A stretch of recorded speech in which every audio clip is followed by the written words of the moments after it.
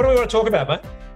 Well, let's talk about Ukraine. And I have some interesting data points that I'll send you right now that are really important.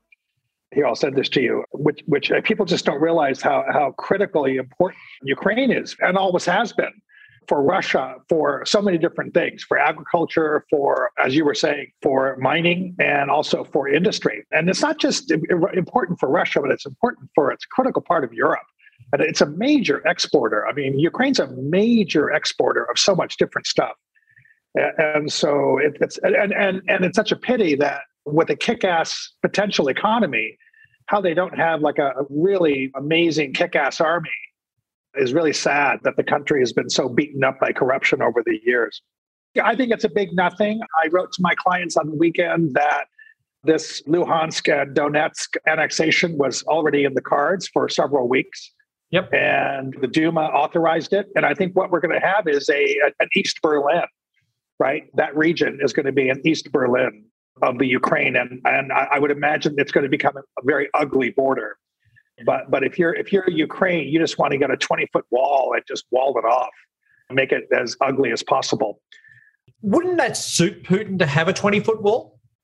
Pardon the analogy to the Berlin Wall, but wouldn't it suit if Putin's overriding goal is to block the pathway where over the last 150, 160 years, 60 million Russians have died through three invasions through the Ukraine, right? Wouldn't a 20-foot wall across Donetsk actually make sense to him? Well, I mean, if you look at the actual two, so whatever they are now, states, quasi-states that Duma had basically brought into creation, or whatever the hell the legalese is. It's all illegal, of course. It's a tiny little pimple. It's the very bottom, right-hand corner of Ukraine, and Russia still has access to the sea there. Ukraine maintains its access. You can wall it off, and Ukraine loses 5% of its border, right? And so, if anything, what I was reading today from some other national security people that I talk to a lot is Russia would love to use that as a springboard to continue to expand into Ukraine. And if there's like a 20-foot wall there all the way down, like the Berlin Wall from the 60s to the end of the 80s, it's going to be harder for Russia to do anything. And of course, Biden had his 2:00 nothing burger press conference where, can you imagine, they're going to ban all investment in those two tiny little regions that nobody can pronounce and nobody knows where they are. Yeah, that'll show up.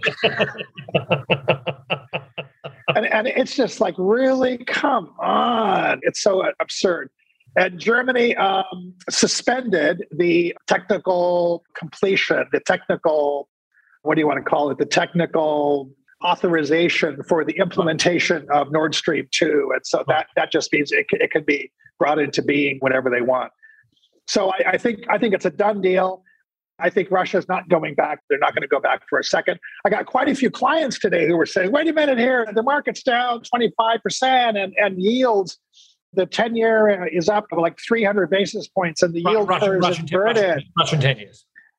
Yeah, that's right. And it's gone from like whatever 9 to 11.5% or something like that. And the yield curve is actually inverted. And I'm like, are you kidding me? This is the last thing that Putin is on his mind. Well, let me just give you some numbers. In the top 3 positions in all of Europe for mining, Ukraine, top 3, uranium, titanium, manganese, iron ore, mercury ore, shale gas. It's the 7th largest producer of coal in the world. Agriculture, these are the top 9 positions globally. Barley, black soil, potatoes, rye, bees, wheat, chicken eggs, cheese, right? Top 6 positions in industry, ammonia, iron, nuclear power plant turbines, gas production, rocket launchers, clay, titanium, ores, defense products, and steel. And so this is a real important kick-ass economy that Russia desperately needs, including to feed itself. And so, come on, I mean, people just don't realize how much he is going to throw every imaginable wrench into the works here to prevent Ukraine from becoming a member of NATO. It's just not going to happen. And so I think that Ukrainians will accept it. Russia has already accepted it. The Russian troops have already moved in. Can you imagine Biden trying to explain where these places are to the American people? Oh, it's near the Azov Sea, and it's near this port called Mariupol that no one's ever heard of. And it's, come on, what the fuck are you talking about? This is not going to happen. Nobody gives a crap about this. Unfortunately, it's very sad. This is not exactly the Sudetenland annexation in 1938, but the press conference I saw today, the European response, Boris Johnson's response, nothing, milquetoast. Now, Paul, what can they do? What can they do, mate? Because again, I'm going to make an assumption right now that Putin is pretty frugal with his cash, and if he does have dollars out of the hands of US regulators, I'm sure he has the odd crypto wallet from Crypto Wallet floating around, but his assets are out of reach. For sure, yeah, for sure. And he's the richest man in the world.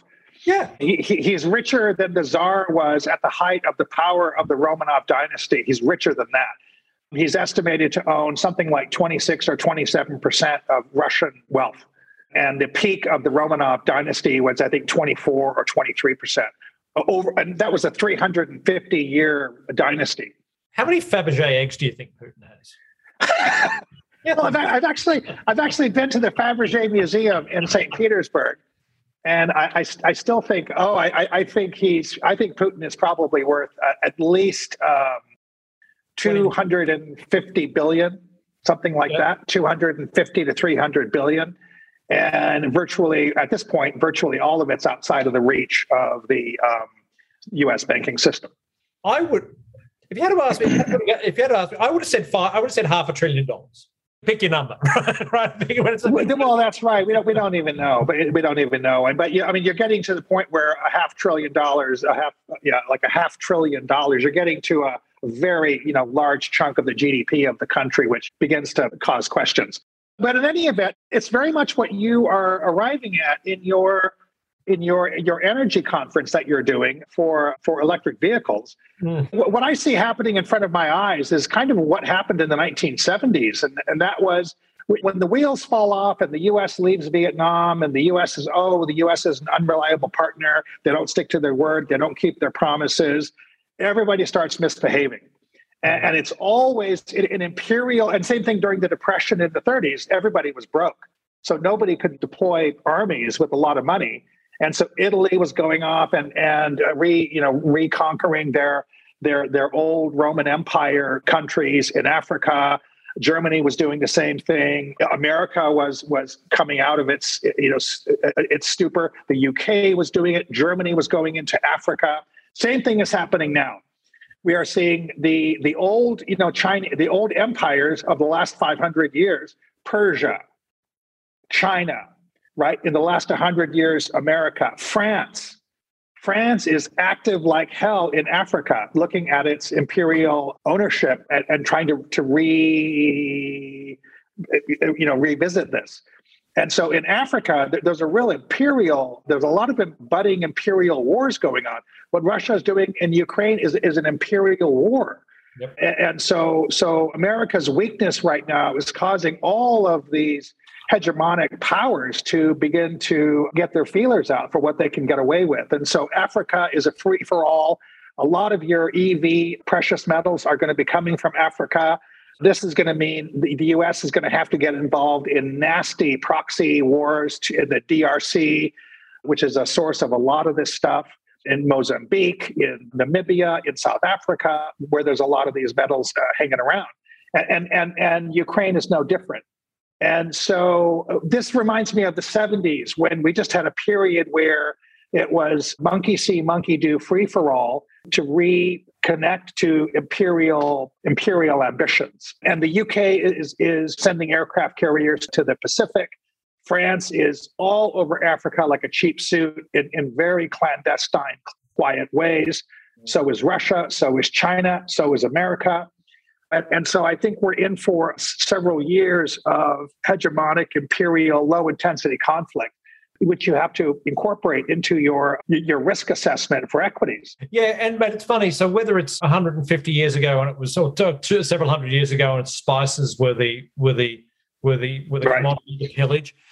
Again, how little the world has changed, right? Because there is an arms race for commodities in the DRC is a great example of this. But whether it's lithium, whether it's cobalt, whether it's other rare earths in terms of precision equipment, we just don't have enough of this stuff. And we talked a little bit about the vulnerabilities of the United States in regards to its own supply chain issues.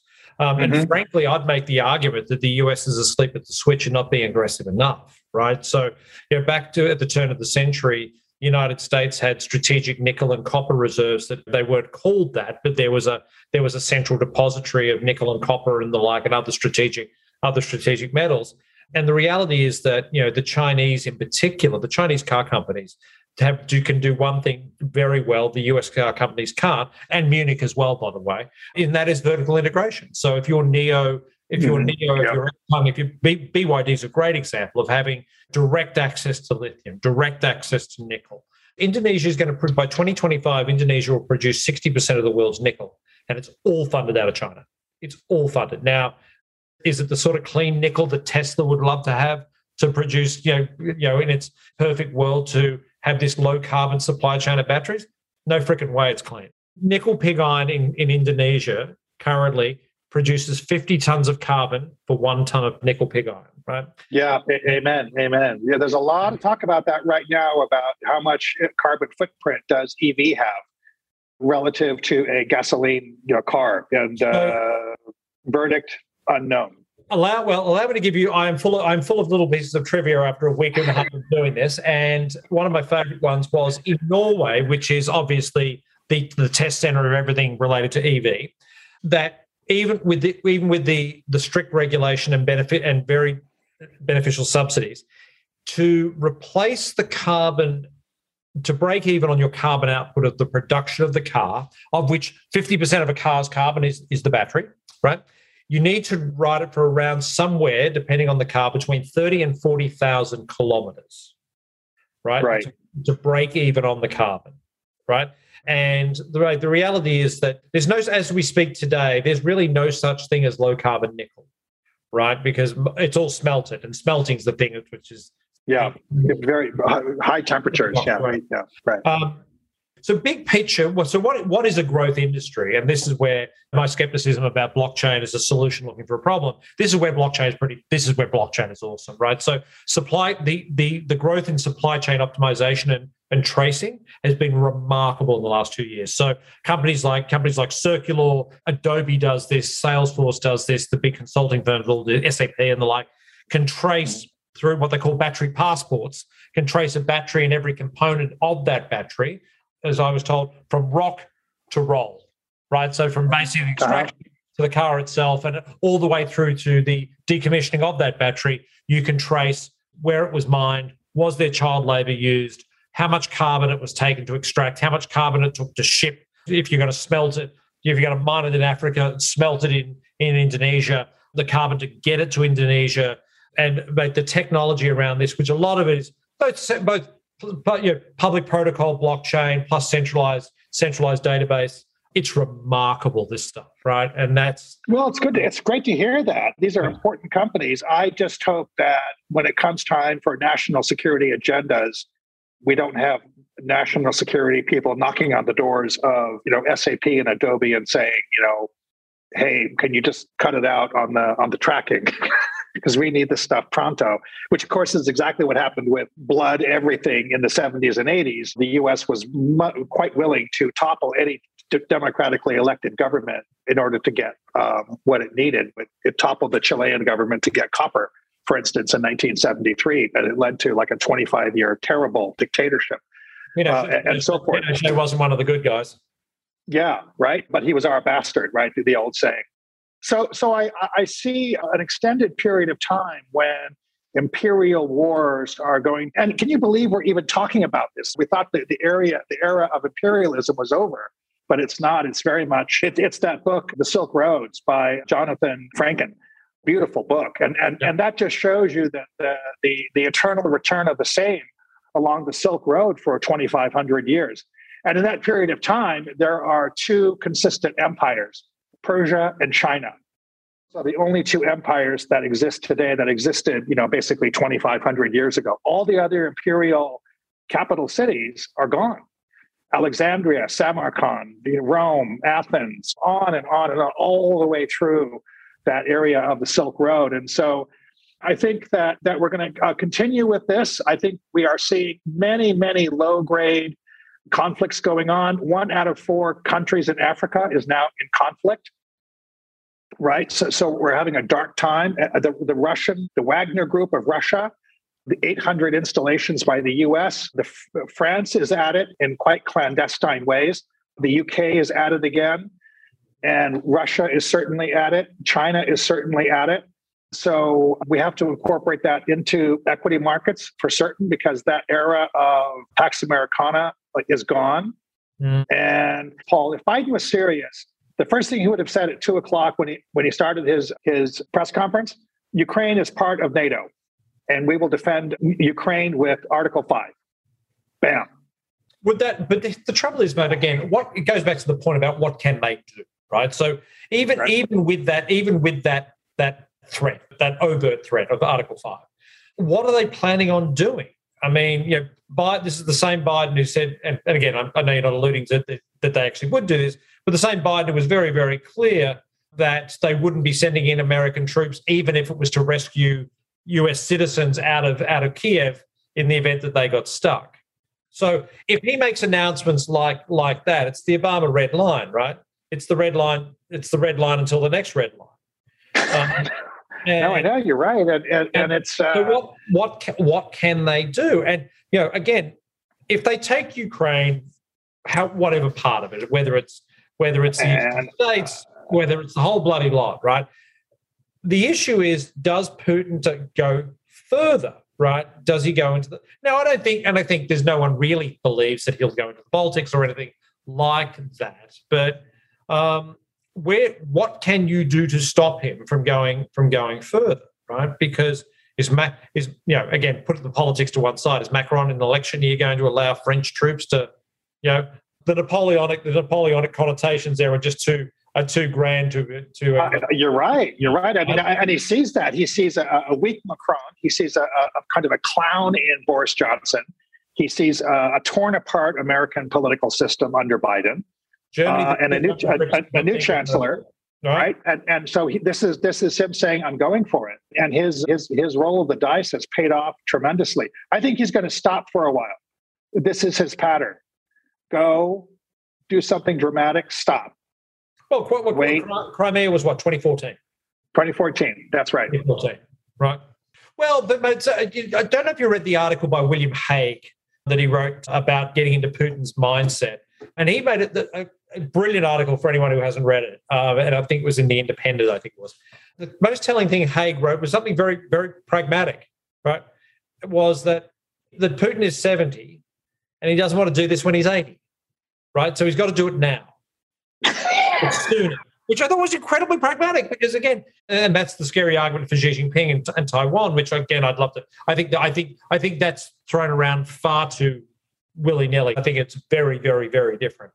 You don't want to do this when you're an old guy, right? The older you get, the more fragile you get. Look at Robert Mugabe. 70s kind of old, Yeah, there's been a bunch of those, like Get in the Mind of Vladimir Putin articles. I read a ton of them over the weekend. I think that he will wait. He is getting exactly everything he wants. He's getting high oil prices. He's knocking Ukraine off center. He is taking advantage of weakness in the Western powers. He is ungluing NATO, right? If he were to do something more severe, he would unite all of that and undermine all the successes he has. So I think he stops. In fact, I told my client that they would go into those two provinces. They would make them semi-autonomous states, and it would be a fait accompli, and it would become East Berlin. That was my prediction on the weekend. And it's sort of coming around to that. So that's what I'm going to stick with, and I think he's going to stop. He's been brilliant in his strategy and tactics right now. It's been brilliant. And taking advantage of weak Germany, weak France, weak UK, weak America, and he's cementing his relationship with China. And did you see what China said yesterday? This is really important. China is like so confident in itself. It was almost cocky. It said to America through like the foreign ministry, why don't you come back and start picking on us again and leave Russia alone for a while? That was an interesting, weird, why don't you come back? We haven't heard from you guys enough. Can you come back and try to chop us up again like you've been doing unsuccessfully for the last 4 years? And so I think that this is bringing China and Russia closer together. That has been a historically very tenuous relationship. Yep. Some people are saying that this makes China nervous, that Russia's aggressiveness is making even China nervous. I am not so sure about that. But on your point on Taiwan, I want to say something. It's not that people in the office of Xi Jinping say, let's go get Taiwan now. When I was working in the White House, you never heard these like crazy things in the Oval Office or in the West Wing. But the lower down people were doing crazy things without other people knowing it. So you could have diplomatic efforts and some of these wolf warriors who start doing strange things to think they can start to tip the balance with Taiwan. And so that's what kind of gets worrisome, that you create historical tides that turn into large waves is what tends to happen when the cat's away, the mice will play. And so I worry about that. I worry about something getting out of hand in Africa.